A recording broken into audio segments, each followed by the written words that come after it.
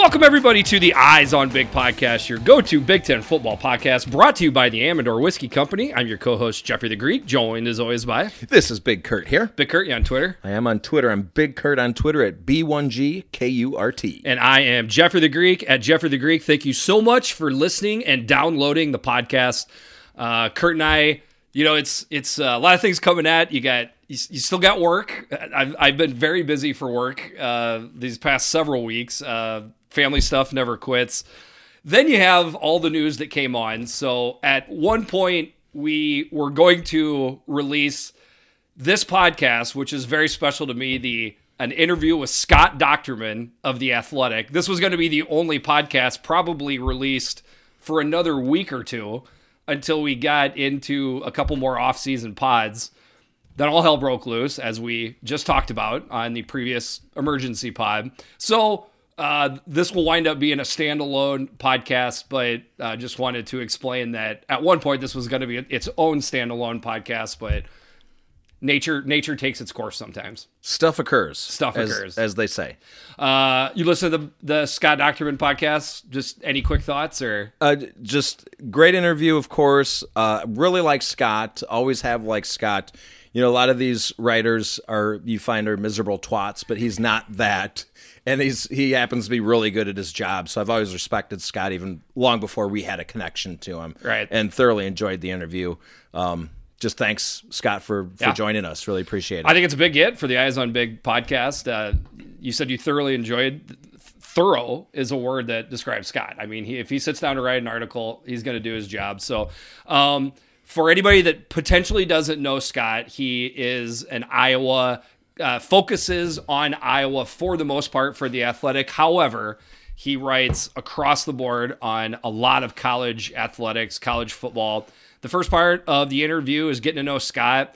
The meat of the podcast is talking about the college football world, of which Scott is plugged into. So I invite each and every listener to stick around and listen to that podcast. The last part of it is pretty Hawkeye specific. I'm not going to have Scott on the podcast and not take the chance to talk Hawks with him. So we definitely do that. But I think there's a ton in there for everybody to enjoy. The other thing about Scott is he's an actual journalist, which is a dying breed these days. So I respect that. I could not agree more. Yeah. And I'm sure he'll listen to this, and I hope he takes that as a compliment, because I know both you and I meant that. All right, without any further ado, here is my interview with Scott Dochterman of The Athletic, because Kurt was swamped and was not able to join the interview. Enjoy. All right, the Eyes on Big podcast is joined now by Scott Dochterman of The Athletic. This is a big honor for me to have you on the podcast. Scott, how are you doing today, sir? I'm doing great. It's been a wild couple of days in the Big Ten world at college football land. And so I don't know, approaching the 4th of July holiday, thinking, all right, I'm going to relax a little bit, take some vacation time. And a couple of vacation days got punted to time TBD. So it's been a busy few days. Insane.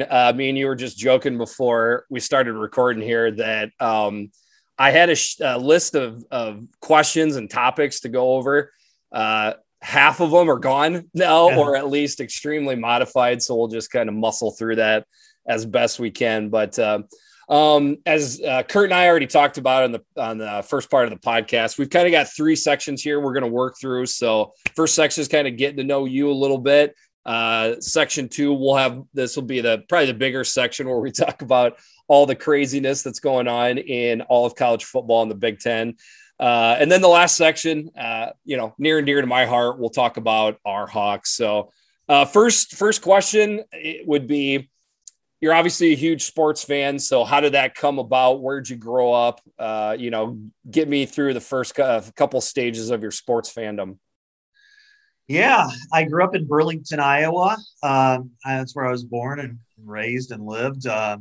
I remember the first time I actually watched a football game, and it was Super Bowl 14. It was the Steelers and Rams. I was in kindergarten, and I liked the name Los Angeles Rams at that time. And so I bet my dad $1, or my dad bet me, he would give me $1. And if the Steelers won, and or I should say, if the Rams won, if the Steelers won, I had to clean the toy room, and I had two younger siblings. So obviously, I lost that bet, and I learned the hard way about betting. But it really fueled an interest that I've never been able to shake all these years later. I absorbed any kind of football, baseball content when I was a kid. I played sports all the way up through the end of my high school years. But that's really where it became. And it was kind of well known in my area that I was like this almost savant about stats and football cards and baseball. And so even when I see parents of players take one guy is Jackson Rexroth, who's going to be a redshirt freshman on the football team at Iowa.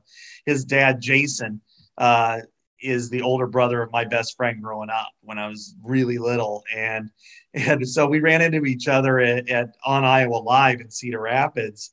And he's like, I always knew you were going to be doing this stuff. And so it's kind of funny to do that. But I always liked to play sports too. I played football all the way through my senior year of high school at Burlington High School.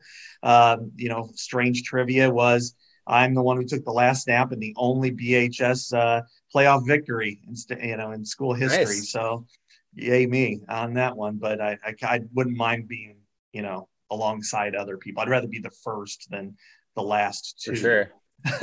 Which is the case. One thought I had is you're a Bears and Hawkeye fan, correct?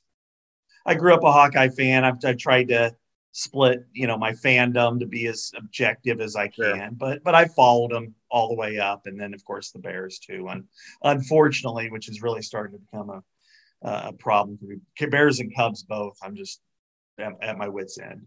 For sure. But what I was getting at is I wonder do you feel like you are chasing the high that was 1985 from at that point all the way to present day, with that being the Super Bowl championship for the Bears and Iowa ascending to the top of the college football world being number one. I mean, that had to be the height of your fandom, at least up to that point. Yeah, for sure. I was in sixth grade. And so, I've kind of obsessed over games, on the weekend for both teams. And, it's kind of going back and forth between my parents. One lived in the Des Moines area, one lived in Burlington still. And, I remember sitting with my cousin watching the Michigan-Iowa game in 1985. And he was a Michigan fan, so that was kind of fun to go through that. And, but yeah, chasing the high, it was always frustrating with the Bears because they had a really good team even after that. And they never reached the mountaintop. But with Iowa, it was entertaining because, Hayden Fry, there's really been a love affair with Hayden Fry ever since he came in because he just has that personality, that persona that kind of precedes him. And so, it was, back then and then all the way through, the 1990 when they went to the Rose Bowl, 91, my senior year of high school, they had such a great year. It was a lot like, in some ways, it was like last year for Iowa football because they were 10-1 in the regular season, didn't win the Big Ten title. They lost to Michigan during the season, but they had so much going on. They had the Gang Lu shooting and everything. So it was so I followed it all the way through. Whether it was as a fan growing up, knowing some of the players while I was in college, hanging out with them, even though I went to community college in Burlington and then Western Illinois, and then finally being able to cover them. And, so yeah, I've always had kind of peak interest in Iowa, and you like to see them do well. And then now I'm kind of rooting for the best possible story, which in most cases is for the Iowa readers is, a win or, some sort of statement victory or historic moment. So then that'll get you through, us past college. And I have to admit, I'll need a little bit of help here, but pretty sure it was with the Gazette, right, that you worked at. I think I can go ahead and speak for Hawk fans. The height of Hawkeye poddom was you and Mark Morehouse, the On Iowa podcast. I miss it dearly. I understand all good things come to an end. So no judgment there, but, and then through the Gazette into the Athletics. So maybe just talk through that transition for you. Yeah. Just hit briefly on my first careers. I worked in Muscatine, Iowa for 2 years, the Muscatine Journal, covering a lot of things. I worked at Fort Dodge for a year. I was police and county government. So I covered some really messed up stuff. It was pretty rough a few times. For 6 years, I was sports editor in St. Joseph, Missouri at the St. Joseph News Press and covered the Chiefs. Also supervised the staff. And at that point, after about 5 or 6 years, it was like, plus having two small kids, it was like, I got to make a change. I came back to Iowa, worked for the Gazette for 10 years, enjoyed it immensely, covered, Iowa basketball as much as Iowa football. Mark and I and Mike, I would say that the trio of us through a lot of that era was as good a coverage as you'll ever find for a college football beat. I felt like we were really hit all the angles. And then, of course, our podcast, which was really fun to start because we kind of started talking about it going in 2009, I think it was. And then we made it happen in 2010 during the summer. And our second one, I'll never forget, we were coming back from Big Ten Media Days, and I had a little handheld recorder, and I'm driving, Mark's sitting in the passenger seat, and I'm driving like 80 in the western suburbs, and we're passing this digital recorder like this back and forth, talking about it and posting it. But Mark and I are great friends. We remain so. I saw him last fall on a bye week. I'd like to get up there and see him again sometime soon. And we had great camaraderie. We were different people with similar interests, and we both had a similar perspective, I think. We weren't necessarily knee-jerk reactionaries that you get. I felt like we were pretty informed on the issues, and we tried to talk through them in a rational way. And there were times where, we put ourselves out there, but I felt like every time we did that, whether it was me or him, and I was probably a little more rational than he is at times, but every time we did that, I felt like it mattered. If I'm on the radio every day and I'm like, after a loss, Ferentz should be fired, Gary Barta should be fired, Fran should be fired, overreact, bench the quarterback, bench Jordan Bohannon, whatever, then that all kind of washes out.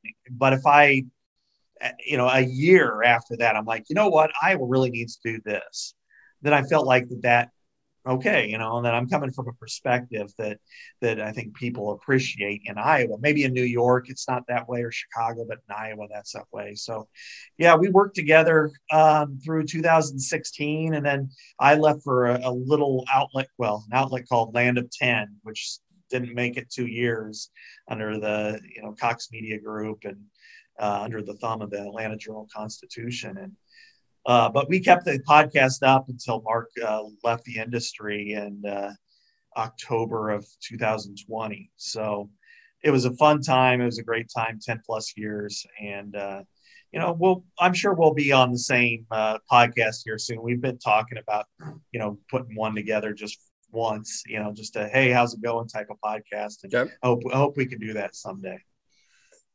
Yeah. Like I said, it was the best. I do know what you're talking about. I felt that you both had a way of dropping a little bit of information, but so subtle. Mm-hmm. It was subtle, yet if you were really paying attention, it came through in volumes. So I'm totally picking up with what you're putting down.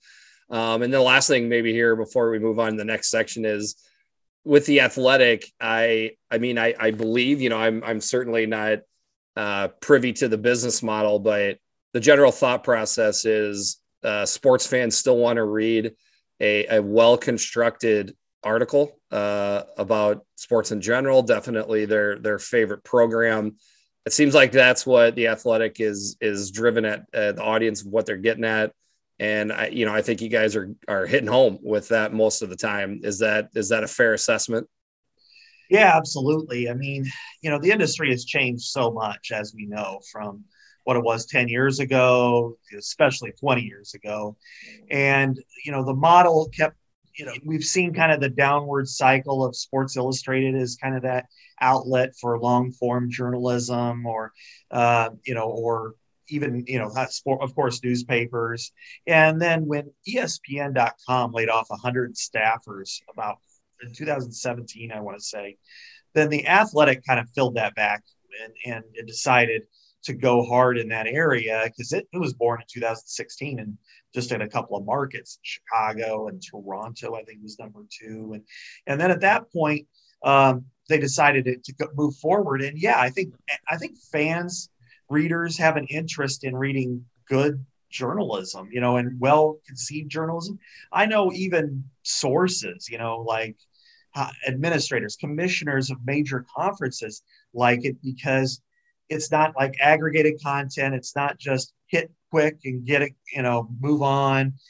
We can research the topics and get really into the weeds with some of the stuff. And as we know, and what we'll talk about with realignment and media rights and revenues and all these other, and then, governance issues, NIL, all that requires a lot of thought and a lot of discussion. And I think, the sources enjoy having the fact that, okay, if I sit down with you for an hour and explain this, it's not going to end up in a couple of sound bites. It's not going to end up in a couple of cheap quotes and then move on. I mean, we're going to really dig deep. And I think fans want to be informed because all these topics, there's so much nuance to them.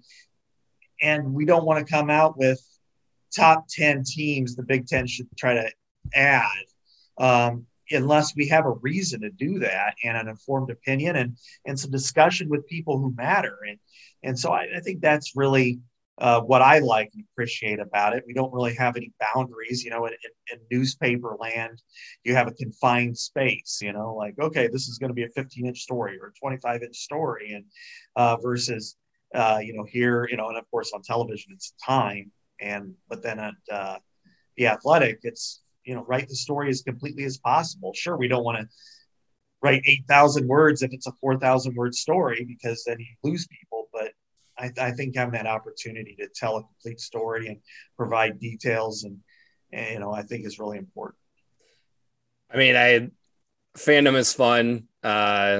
Twitter is obviously a double-edged sword with that. But that probably transitions us into section 2 here pretty good. I still got my sheet printed out from yesterday. It's basically obsolete. I had thought one of our biggest topics was going to be that, if we recorded yesterday, it was going to be the eve of the 1-year anniversary of the NIL going through. That has suddenly been kicked to the curb, or as far as, hot topic a little bit with the divisions and expansion. So I swear this was a question I had. I can't really prove it, but a question I had for you, like second or third layer in, was, hey, Scott, the fact that the SEC and the Big Ten are the only 2 conferences that haven't announced the divisions yet, is there something more to read into that? Mm-hmm. Maybe that was a prophetic question that I had already had written out a day or 2 ago, because I think there was something to that. A lot of different ways I could take this question, but here's how I'll try it. I don't think you can, it does not seem that we're going to stop at USC and UCLA. Reports are that Oregon and Washington have already, put a submission into the Big Ten to try to be admitted. I don't know if that's substantiated yet. Maybe you can help me out with that.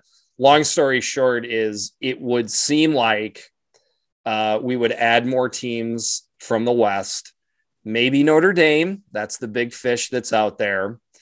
If that's the case, and I know I'm being presumptive here, okay, but if that's the case, then I don't see how a conference like the Big Ten can get away from pods. I think you're going to have pods at that point, regionality and having alike opponents throughout the year. So like I said, that was a big, expansive question, but give me your thoughts on the craziness that has been the last 24 hours. Yeah, it's been really crazy. I followed the divisional discussion as closely probably as anybody. And if, it really depends on what the final makeup is. And, at least the final makeup being 2023 and beyond. I think right now, Oregon and Washington are on watch for everybody. And if you're not doing your due diligence in the Big Ten, which is, of course, but Big 12 should be 2. And then you're not doing your job. And they're in a weird situation because this is the first day of a new commissioner I should say Bob Bowlesby's got another month, but the new commissioner is there. So they've got to be having some serious conversations day one. But Oregon and Washington fit the profile what the Big Ten wants. Any kind of additions to the Big Ten, you've got to be, I would say AAU institution is not a complete prerequisite, but your academics has to be in that same vein. So Washington and Oregon certainly fit that. I don't know about the Rocky Mountain schools, Arizona's and Utah and Colorado, that they could fit that as well. I think Notre Dame is the big one, and that's the big one for everybody. What is it going to do? What's its vision? Because it doesn't want to be left behind. And it's been able to stay independent because of that. But what does this mean for the college football playoff? I would anticipate with these additions, just like with the SECs, that I would, if I'm the Big Ten and the SEC, I say, okay, we're going to scrap the entirety that you automatically get qualified by winning your conference. Maybe it's just the 12 best teams. And that could end up being 5 from the SEC, 4 from the Big Ten, and 3 from another league. When it comes to divisional debate, right now, there is no chance there's going to be a division in the Big Ten. The reason why is they want to cycle through as many teams as possible to as many spots as possible. The mechanism that I think that they're eyeing, and I think now that USC and UCLA is part of this, is how many teams are protected and then cycle through as often as possible. The model that makes the most sense at this very moment, and who knows, maybe on Twitter, somebody's breaking a story about somebody else joining the league. So it could be, by the time this podcast posts, it could be out the window. But let's say it is 16 go in the near future. Then it would be like 3-6-6. So you play 3 teams every year, and then 6 one year, 6 other ones the next year, or 2 years on, 2 years off type of thing. So you're playing everybody 3 teams 4 times over 4 years, 2 teams twice over 4 years. And that would make a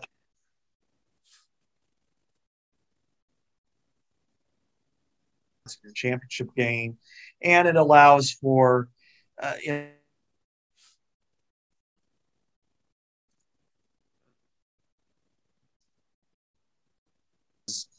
to have USC play Illinois more than Michigan or Ohio State. So that would be my guess. So you kind of cut out there a little bit. Hopefully it'll come through. But and just to kind of expand, I mean, obviously the end goal here is the most money for the conference TV deals as possible. That's the beginning, middle, and end goal. But somewhere mixed in there is trying to keep rivalries intact while spreading around. It seems like stopping at 16 is unlikely. And if you go to 18, then I think you naturally go to 20 because then if you did the 4-5 team pods in that, and then you stuck at the 9 conference games, which I think you're kind of gone on record as saying that the Big Ten is committed to 9 conference games moving forward. Okay.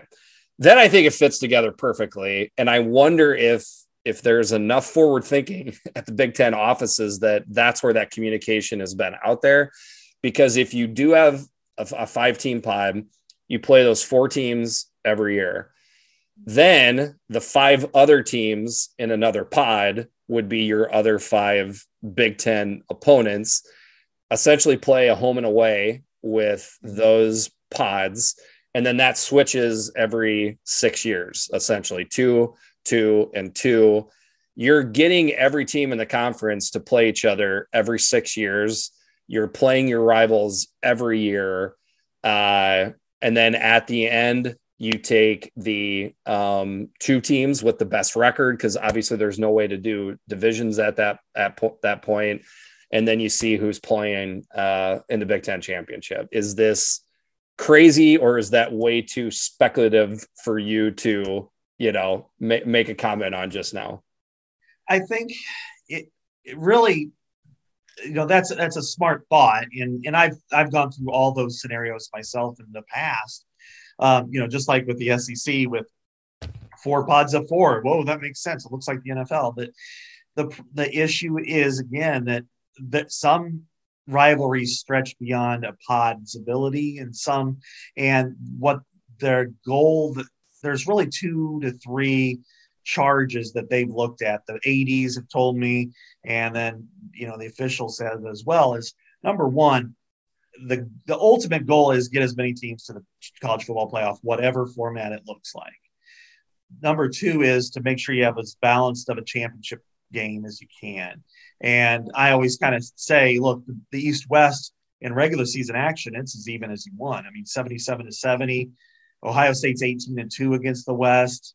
Take Ohio State out, put them on either side. It's fair.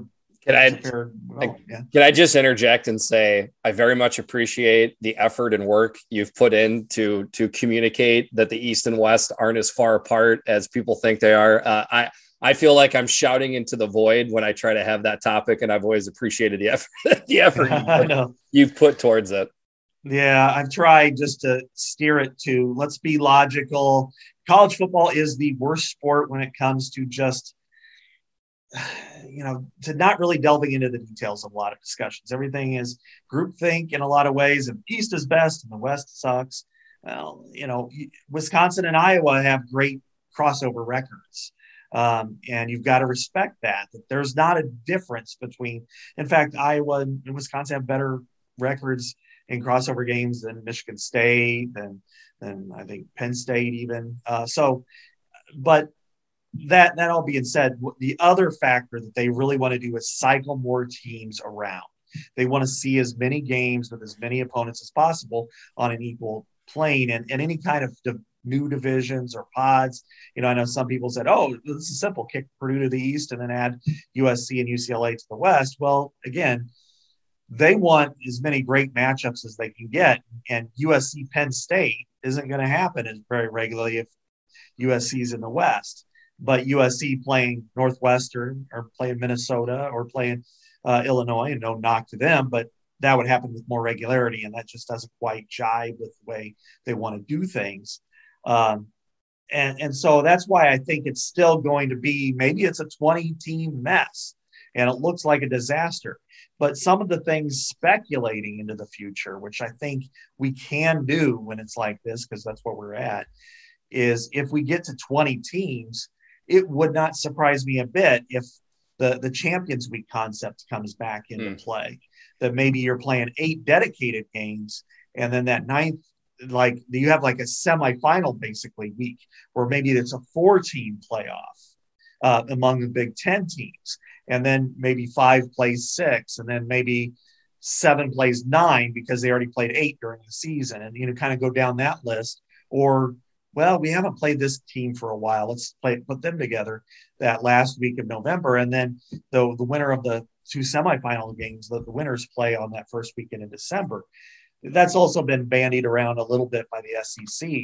So that way, you can have a more fair championship game, and you can kind of go down that path. So I think there's a lot of possibilities if they go beyond 16. Right now, I think we all believe that this isn't over with. It's just a matter of who's going to pick up the who's going to pick up the phone, who's going to call. What's Notre Dame is the linchpin, because Notre Dame, if they stay with the ACC, good luck to you. But if they call the Big Ten and say, I think it's time we really examine our options, I mean, I just don't think the SEC is an option for Notre Dame. I think Notre Dame would be absolutely foolish to join a conference, with that conference being the ACC. The Big Ten, the new Big Ten, could band together and say, we're not playing you, Notre Dame. That takes away USC, Michigan, all older rivalries that Notre Dame would have. At that point, I feel like that's a pretty heavy hand that would be forcing Notre Dame into the Big Ten. I wonder if they're trying to make this a more friendly business deal to get Notre Dame in. With that being said, I'll believe it when I see it, because I think if Notre Dame believes that they can stay independent till the day they die, they're going to try to do it. I used to be more of a Notre Dame hater than I am now. Now I'm just more intrigued by it. I do hope it happens. If not, though, I think there's other options there, because any team in the ACC, Big 12 or Pac-12, or what's left of the Pac-12, is going to clamor to get into the Big Ten. So at that point, if it's not Notre Dame, they're just picking who they want to bring in at that point. Right. There are a lot of scared teams right now, scared programs, scared athletic departments, universities, states, frankly. Washington and Oregon, starting there. The other schools in the Pac-12, you just lost the number 2 market in the country. You lost, no matter what USC has done or hasn't done on the football field in several years, you cannot ignore them. They're like Texas. You just can't ignore them. And I think you look at the ACC, and they're really nervous because they're handcuffed. They're shackled to a corpse of this deal that they made that they thought was a great deal. 20 years stability, this grant of rights. And then they looked around and saw what the Big Ten is doing and what the other, the SEC has done, and went, oh man, we're getting left behind. And all it takes is a couple of good lawyers. If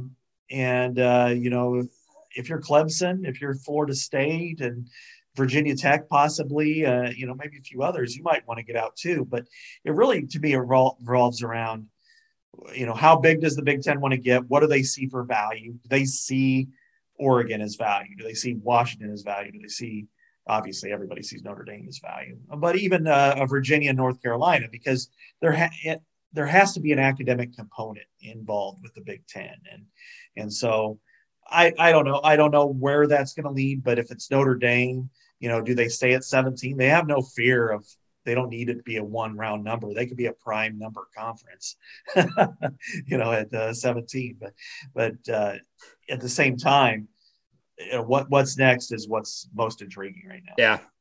Yeah. And something you touched on before is that I was going to kind of expand upon just a little bit more here is having balance between whatever it is, divisions or, sides of the conference, yet having the big brands play almost every year.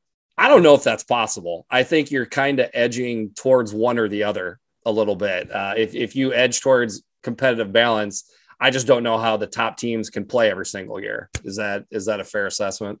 I just think a natural, organic, almost cycle is probably the way they're going to go. And if it's at 16 right now, which is where it is as of this very minute, and you do the 3-6-6 method, you can make that work. And it doesn't have to be USC, Ohio State every year, but it could be USC, Ohio State, and Wisconsin this year. And next year it could be USC with Michigan, Penn State. And that's really what we're talking about, providing that. If you can ensure that your big rivalry games are played. And Iowa, I've written about this a lot, that Iowa has 3 games that I think is really important. And then nobody else really fits into that right now. Everybody else is more in the 2.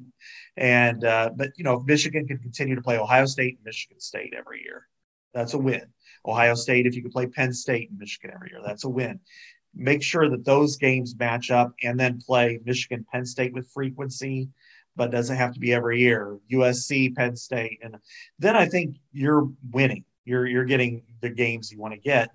One other point I want to make about this that I started to think about was Penn State and Nebraska at times have felt like outliers in this league. Penn State has talked about it a lot. Nebraska has, to an extent, from time to time.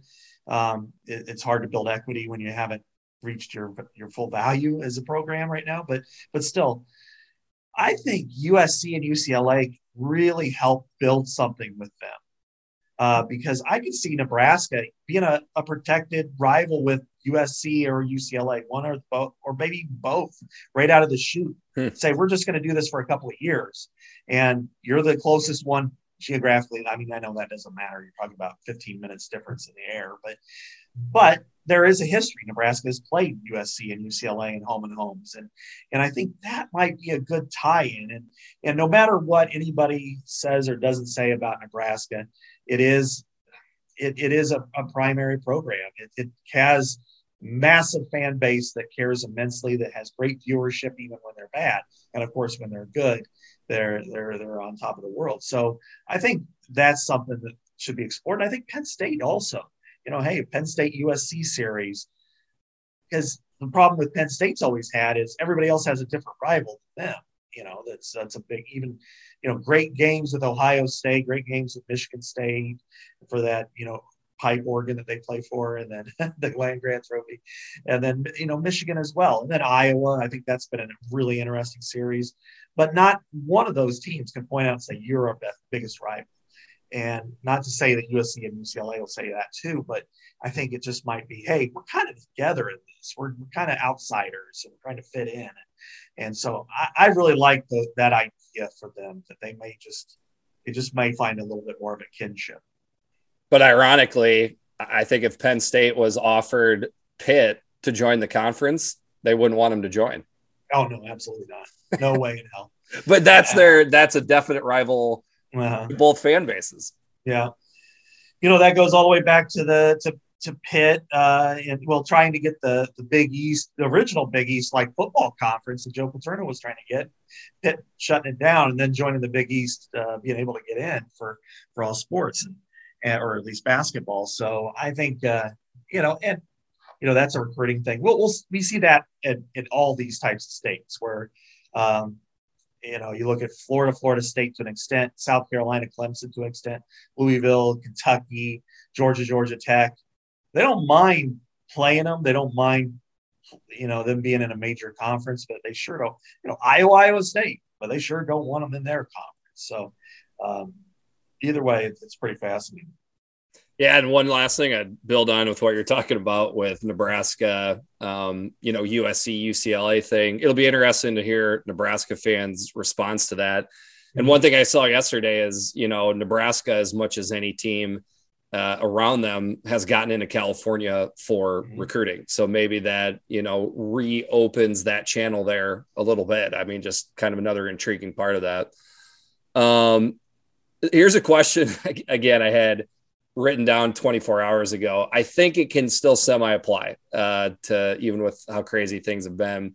Originally, when I thought the big news that we're going to talk about is the eventual elimination of the divisions in the Big Ten, a prediction that I made recently on the podcast that Kurt and I made on the podcast was that even when the divisions go away, I think you're going to see the records of the teams in the Big Ten going back 10 years are going to look very similar projecting forward 10 years. So you kind of already not in there. I think you agree, meaning, to call it out, Ohio State is going to have the best record of anybody in the Big Ten. Probably Rutgers is going to be, near the bottom. Iowa and Wisconsin are going to have pretty darn good records. Michigan State, I think we'll still get that. However, throwing USC into the mix with Lincoln Riley just taking over, it definitely ups the ante for that thought process moving forward. Oh, absolutely. It's really fascinating because if USC can be USC again, well, what they have been, what they were like under Pete Carroll, that you've just added, a Titan, and that's going to impact everybody else. I think you're right in that there's going to be some ups and downs over time. That some teams, if Kirk Ferentz retires and Iowa doesn't hire a good coach, it could fall down very quickly. If Michigan State loses Mel Tucker and you get a bad coach, that could be an Illinois type program. Or if Illinois under Brett Bielema takes off, it could be a really good program. Or if Rutgers could be modest with Greg Schiano. Well, I think there's some room for moving up and down, but I don't know that there's going to be that.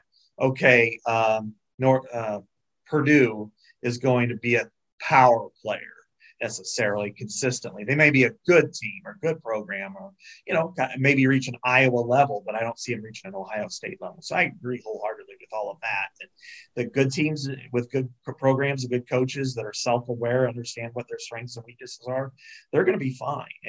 And going to Iowa City at night, especially, it's a pit. I don't care if you're USC or you're Ohio State. We've seen it. It's a tough place to play. But we've also seen Northwestern and Purdue beat Iowa there. So the one team I think that has the most upward ability potential is Nebraska. I've always thought that you either get the right coach in there with the right players. They do have the mechanism and the foundation that can take right off. And I think UCLA could fit that mold too. They are way behind financially, which I think this move will help them. I think they could end up being like Maryland for a little while, and then all of a sudden, boom, whether it's Chip Kelly or somebody else, that they can become a robust, school in that area. So, but adding USC adds another layer of prestige that was somewhat expected when Nebraska joined, but I think we all expect this to happen now. I completely agree. And again, I know I'm being projecting forward here, but if Washington and Oregon join the Big Ten, those four programs, maybe there's a fifth one, but USC, UCLA, Washington, Oregon, it's going to be a twofold benefit from them because they're obviously going to get the influx of the TV money. They're going to siphon all the recruits into those four schools as well. It's going to be a double positive for them. So and by the way, that is going to take recruits away from the SEC and Southern Fried schools, which weakens the SEC and strengthens the Big Ten. Overall, I don't like this. I'm into my 40s.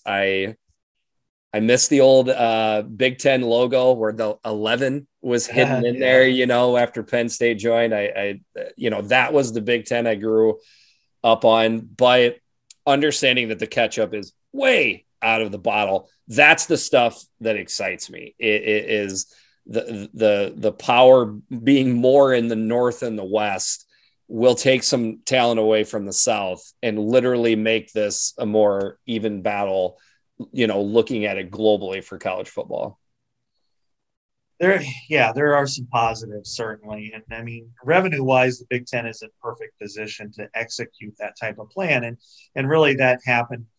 It has been happening since Urban Meyer went to Ohio State and then B, Jim Harbaugh, that the Big Ten has taken steps forward competitively. Now, if they can handle that recruiting wise, it's fascinating to see the differences, maybe a little bit recruiting wise in the two programs out there.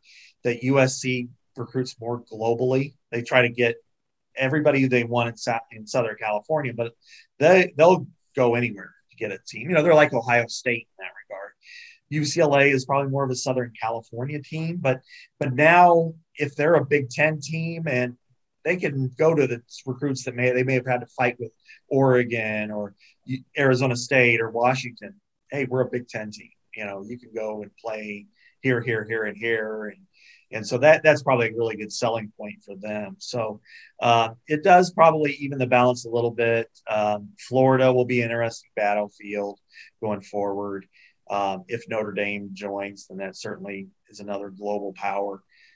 I'm just really fascinated to see how this works out.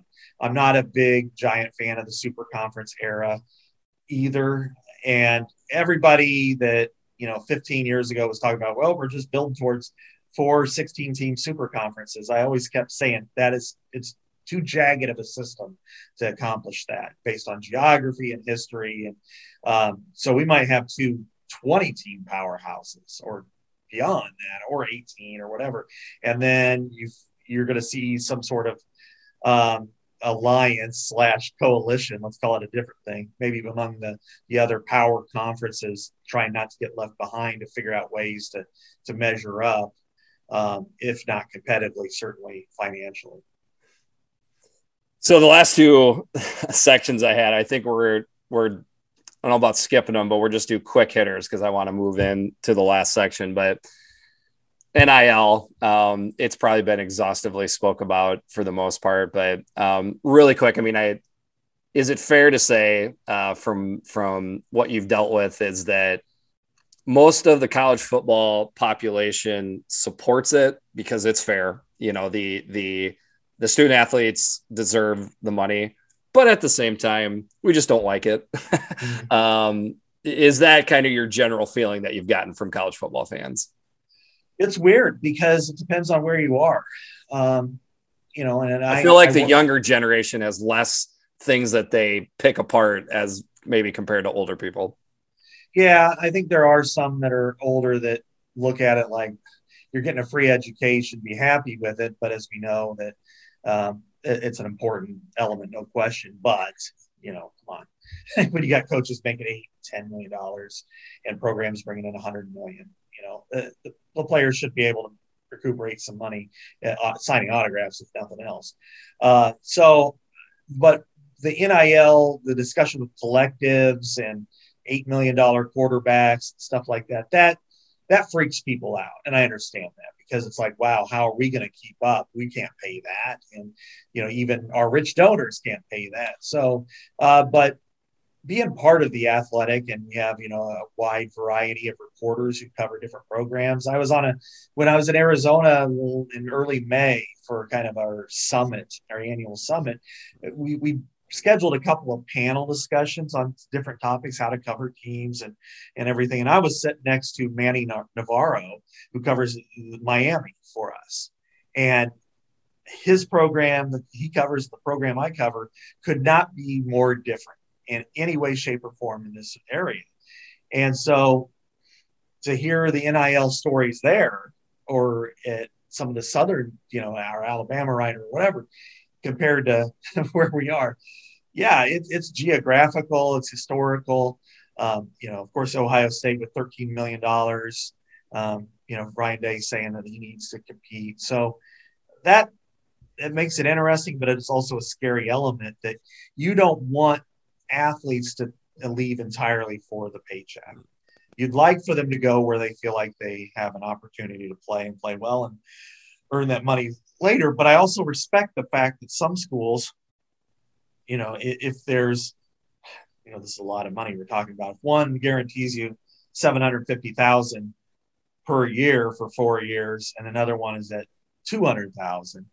That's a lot of money. But when you're in college, I mean, come on, yeah. You know, that maybe the $200K is better for you because you might be able to go there and you're going to a good program with a great coach with a different opportunity, and maybe you're not at an institution where you may not get better, you know, whereas the one that's cheaper, you might become a first-round draft pick. So it's going to settle down. It's just a matter of when, and it's going to happen organically, and then the rules will probably come into place, which is probably what we need to see. But this is such a volatile situation. It's hard to predict what the next phase is, let alone the next year or two. And then the last thing I would add is, you know, I'm a Big Ten guy, so I'm a Power 5 guy, but I honestly, I love all of college football. I love Thursday night MAC games. Love them.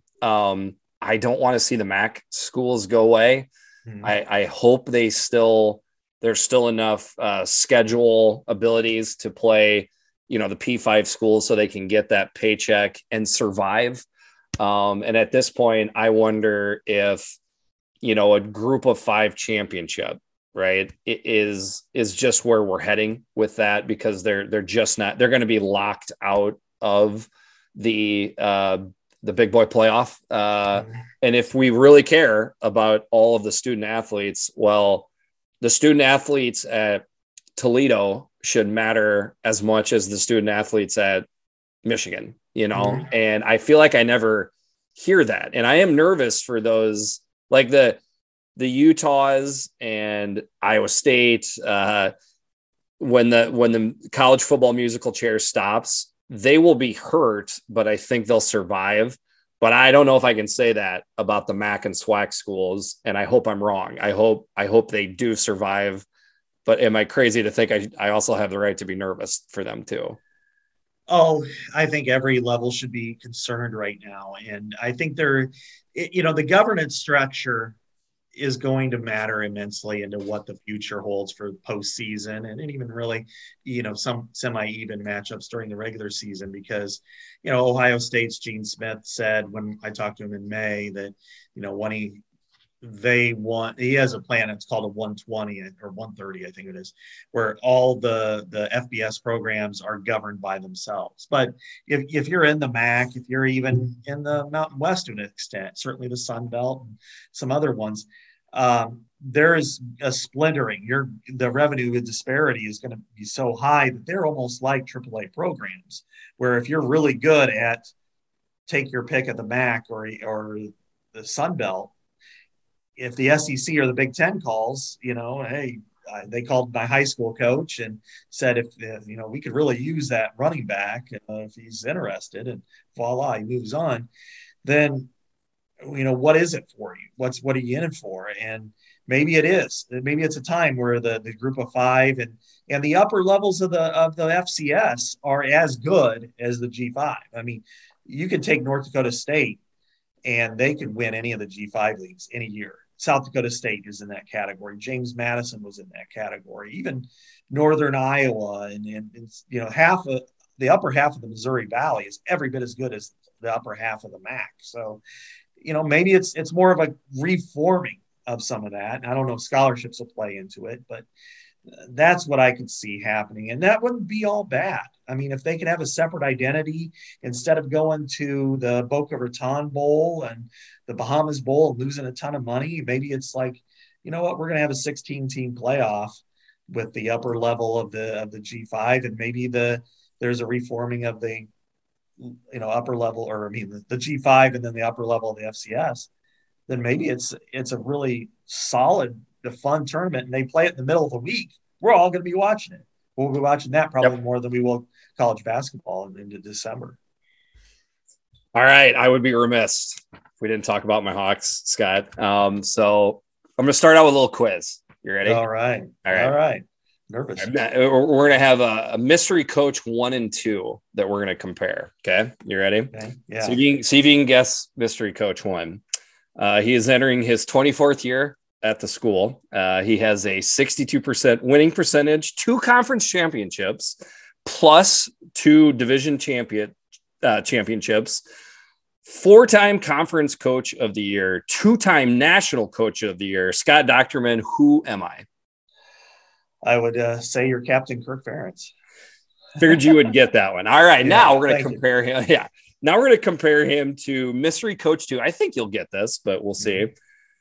He's entering his 19th year at his school. He has a 67% winning percentage, 1 P5 conference championship, 4 P5 division championships, 1 conference coach of the year, 0 national coaches of the year awards. Scott, who am I? 19th year at his school. It sounds like Kyle Whittingham to me. Nailed it. Okay. Yeah. So here's the thing. Now, if you drop Utah to just win, or Kyle Whittingham is what I should say, just to win, he's been a P5 coach. Okay. So since Utah joined the Pac-12, his winning percentage is 63%. And remember, Coach Ferentz's was 62%, right? Like things look a lot more even ever since he's had to compete at the P5 level. And I don't think we're exactly saying the Pac-12 is elite P5 competition. So why is it, Scott, that for summer polls, when they, say who the best coaches in college football, why is it that Kyle Whittingham is for sure in the top 10 and Coach Ferentz has to fight to be in the top 20? Because I think it's silly. It's silly, no question. The one thing that I have gathered from all these years, it's Iowa is not a sexy program. Yeah. That it's about it, and talking to even people I work with that I got to watch Iowa, it's because there's not an appreciation for winning in that style and winning low score football when you have 55 to 48 in certain parts of the country, big plays on offense. Iowa's lack of offense drags down the interest or what have you in Kirk. It shouldn't. It should be all even. It doesn't matter if you win, 16 to 10 or if you win 46-40, but it does. It matters what they do on offense. Just like, Phil Parker doesn't get recognized nearly enough, in my opinion, either. Why? Because he didn't invent anything defensively. They just play good, sound defense in a lot of different, quarter, half, 4-3/4-2-5, two gap up front. There's not anything ingenious. It's just do your job and it works. And so that's really the problem. Kirk doesn't get enough credit for his personality. I think it's really strong, and but you don't know that on a podium. You know that more on the I can assure you the Coach Ferentz on the podium and the one that's at practice are completely different. I'm surprised even common fans can't understand that these coaches are two different, people for how they have to be. That's not a judgment. That's just how it is. You're already kind of getting into, I had shared with you that I was going to give you my 10,000 foot view on Iowa football, and then a more 2022 view. Excuse me. And I know you just did your state of the program and the polls, which were always fantastic. I don't know if we'll have a ton of time to get into that, but I think Iowa fans' 10,000 foot view of Iowa football is that very much appreciate Coach Ferentz as a person and coach. Overall, very proud of the football program. We love the ruggedness. We're tough. We're physically oriented, both sides of the ball. But I don't even know if enough Hawkeye fans understand that complementary football is the goal inside Kinnick. It's not fake. It is a real thing. That complementary football is why Iowa football is something you point out all the time, is 8th or 9th in Power 5 wins. Since 2015, you don't get up that high unless you're doing something right. I think it is because of that complementary football. But because we care so much about the football program, much like you would care about a family member, you always want more. And then it comes in the form of offense, in that, and you don't have to be that old, about my age. You remember the Hayden Fry teams that, believe it or not, younger people, they threw the ball all over the field. And I think that's still intertwined with Hawkeye fandom DNA. And I think that's maybe just kind of the last thing, that we're yearning for. No question. It's an excitement that is associated with offense, the scoring points, doing it through the air. And, every fan base has its, personality, and there are personality detriments. And I've been around Iowa long enough, obviously, to know kind of what that is. And that's an insecurity. And that's an insecurity based on the fact that people at the national level don't appreciate us. And it's not because, I went through this the other day, that even since 2018, Iowa has the 7th best winning percentage of any Power 5 program. That is incredible for to be Iowa in there. That's even ahead of Wisconsin at this point. So, and then this 2015, I think they're 9th in wins among Power 5. So they've done what they need to do. It's just, again, not being able to, we all see it, right? It's the quarterback not being able to complete a pass when they need to complete a pass, or, march down the field when you want to win the game. That's why I think Ricky Stanzi is so beloved. It's because when there was money time, he did it. Because you look statistically, they've had some better ones since then, but the Michigan State drive stands out, or players making big plays on offense. That just doesn't happen. In fact, I'll reference the panel discussion earlier, and I said, I'm going to give you the 20,000 foot view of Iowa football. Is what I think you guys are looking at, is Iowa's the most boring program in the country. It's had the same coach for almost 25 years. They're one of the worst offenses statistically in the country. They don't score a ton of points. They don't hit the transfer portal. They don't have skill position players in the Heisman race. this is the view of Iowa football. I said, but if you come down to my level and peel back the layers, you're going to see a team that kicks the shit out of a lot of teams that it shouldn't, that it plays really hard. If you want to play them and you lose, you're going to feel it the next day because they run and hit, they attack, they are moved. You're getting me excited here, Scott. I know. I love it. Yeah. Their offensive lineman is not to wall you off, it's to bury you. And that's and then defensively, it's the same way. And they win these games. And they have a passionate fan base that cannot be understated.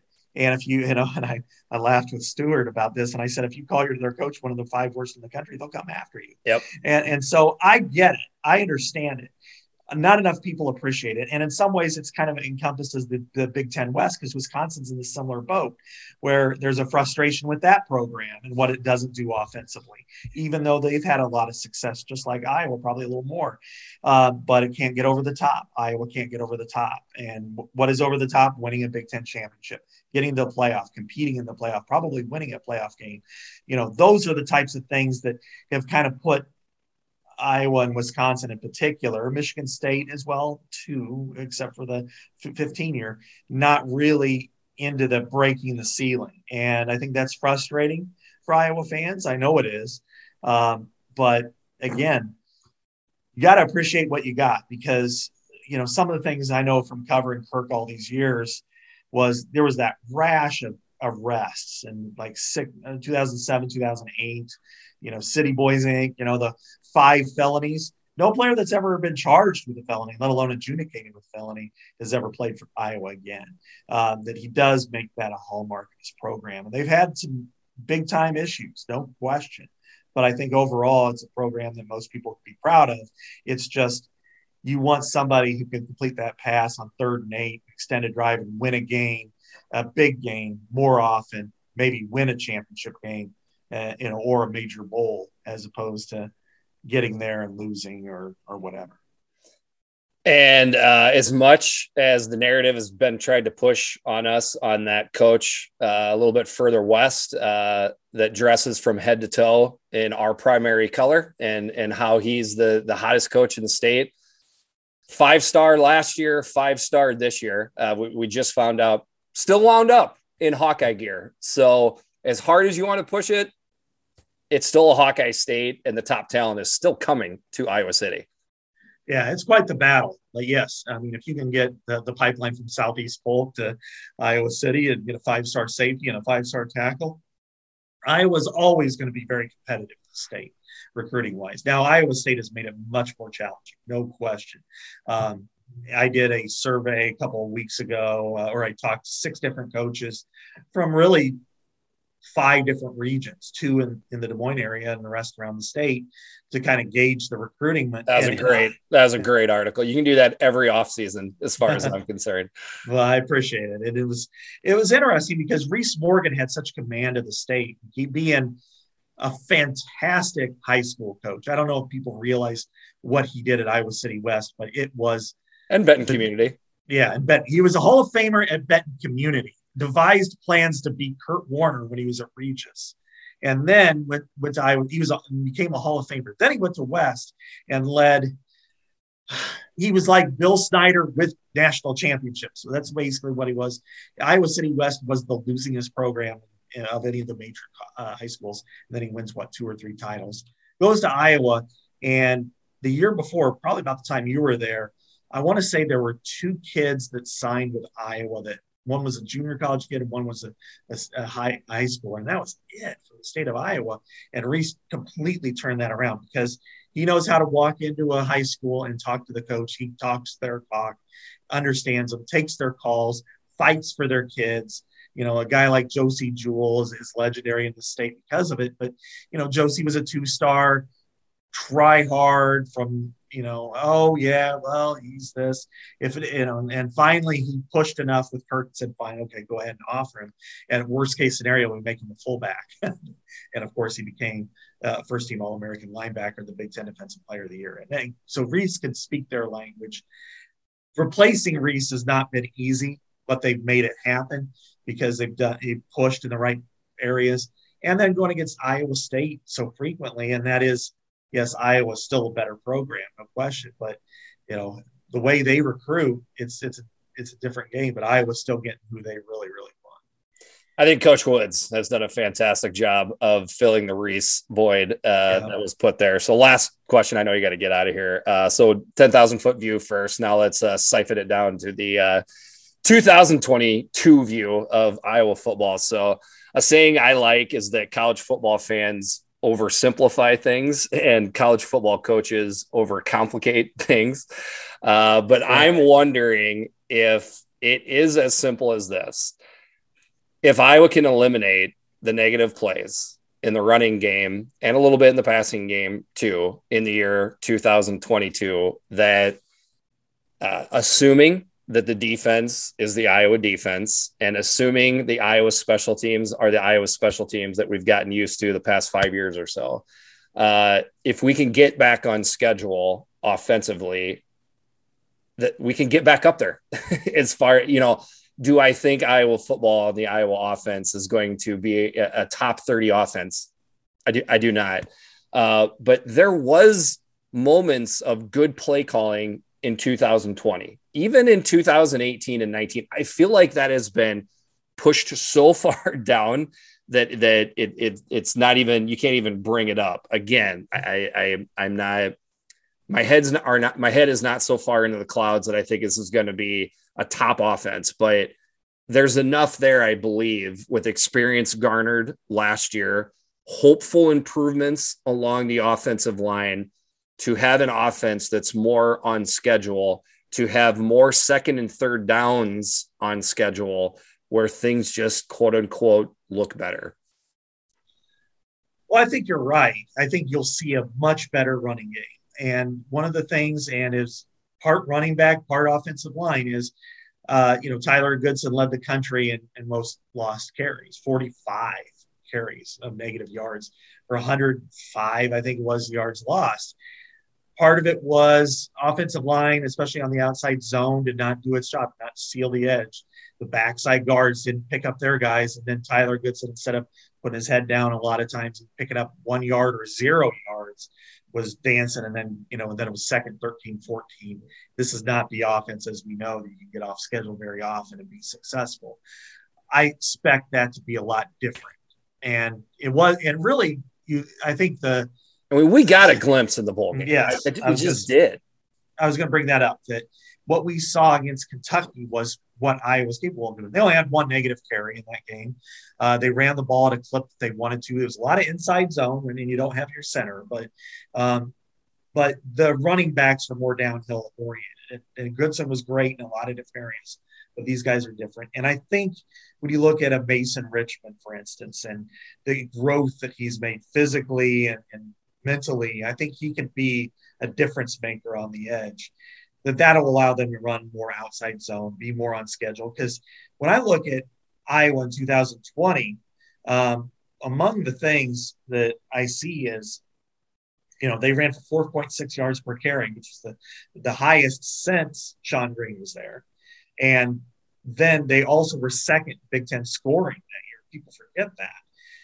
Those two stats stand out a lot more to me than what they rank nationally as total offense, because they're slowing the tempo. They're having a cumulative blow on each and every possession that teams can't stand in the fourth quarter. And then you can run your fourth quarter offense to perfection, and you don't need to stretch the field. You shorten the game.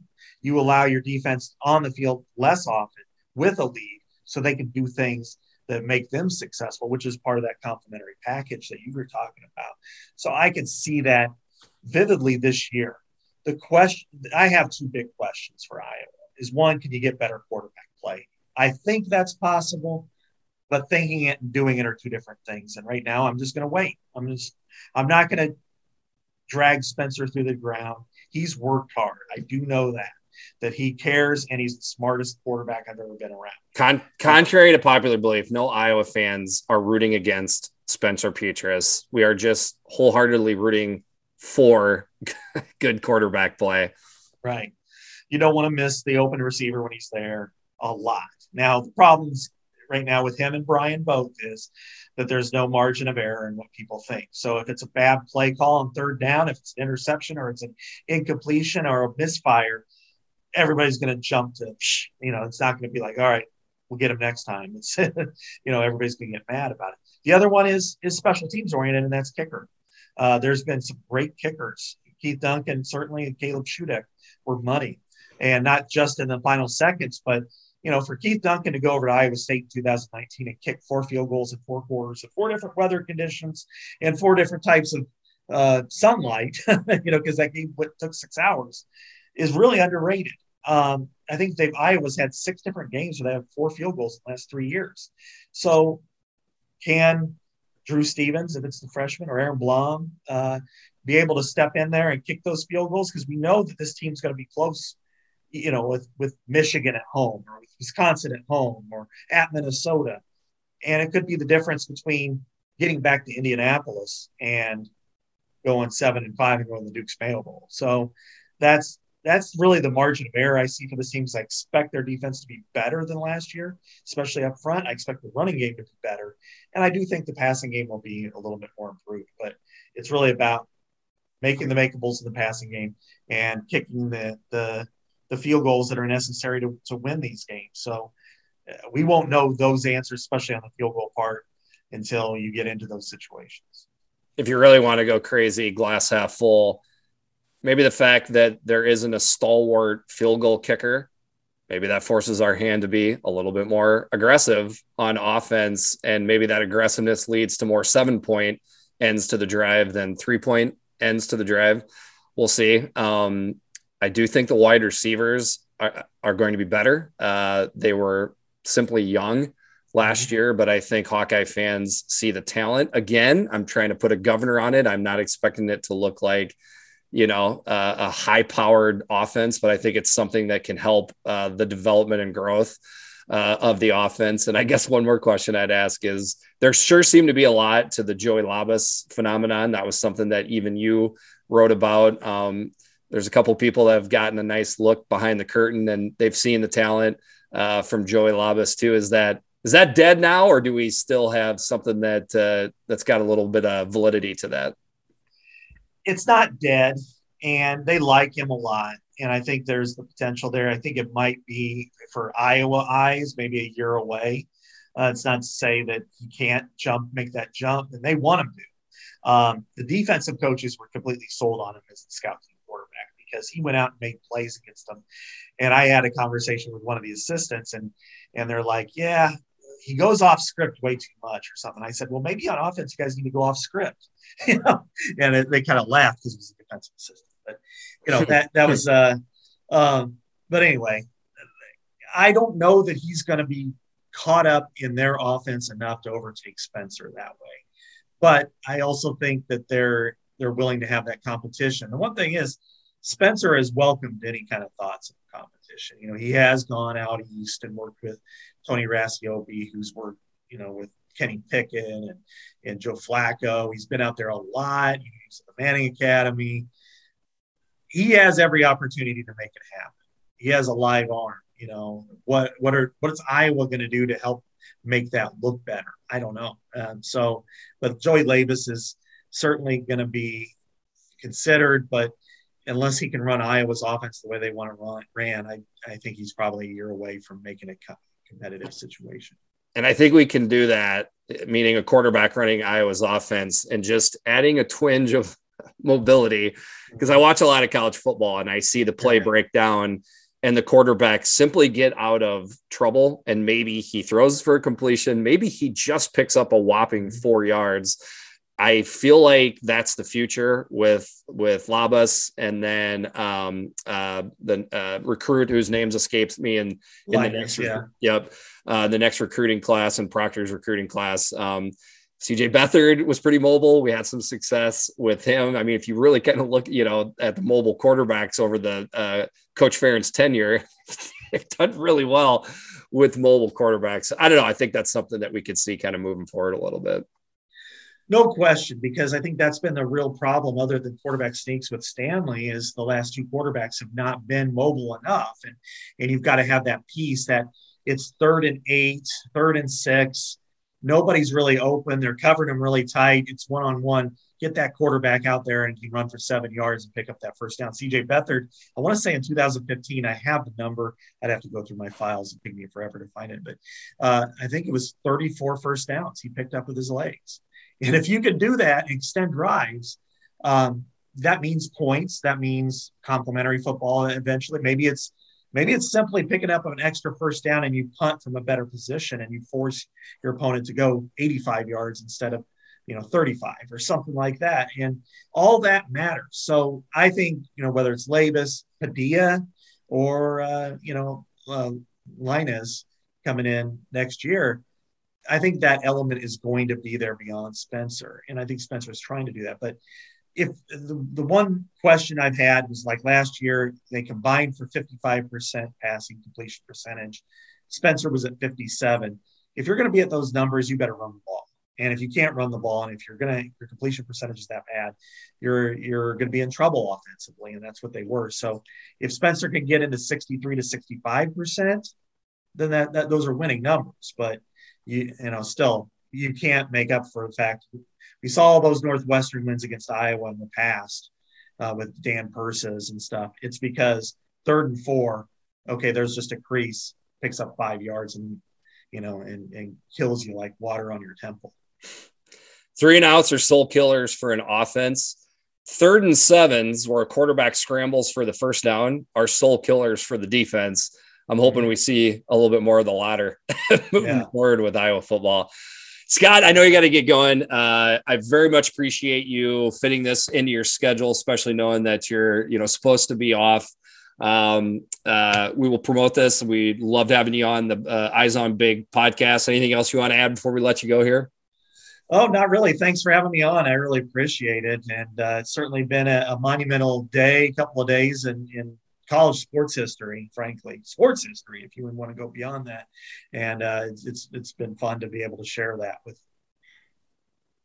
I don't mean to make people can do whatever they want with the money, but in my opinion, the money you can put towards the Athletic, Scott alone is worth it for the college football articles he puts out there. And obviously there's a plethora of a lot of other college football articles that people can take from that awesome website. Scott, thanks a lot for joining us on the Eyes on Big podcast, and we will talk to you soon. And there was Scott Dochterman of The Athletic. Thanks again, Scott, for joining our podcast. Anything to add? Nothing to add. Just thank you, Scott. Again, really appreciate you joining the cast. I am Jeffrey the Greek. I am Big Kurt. This has been the Eyes on Big podcast. We'll talk to you soon.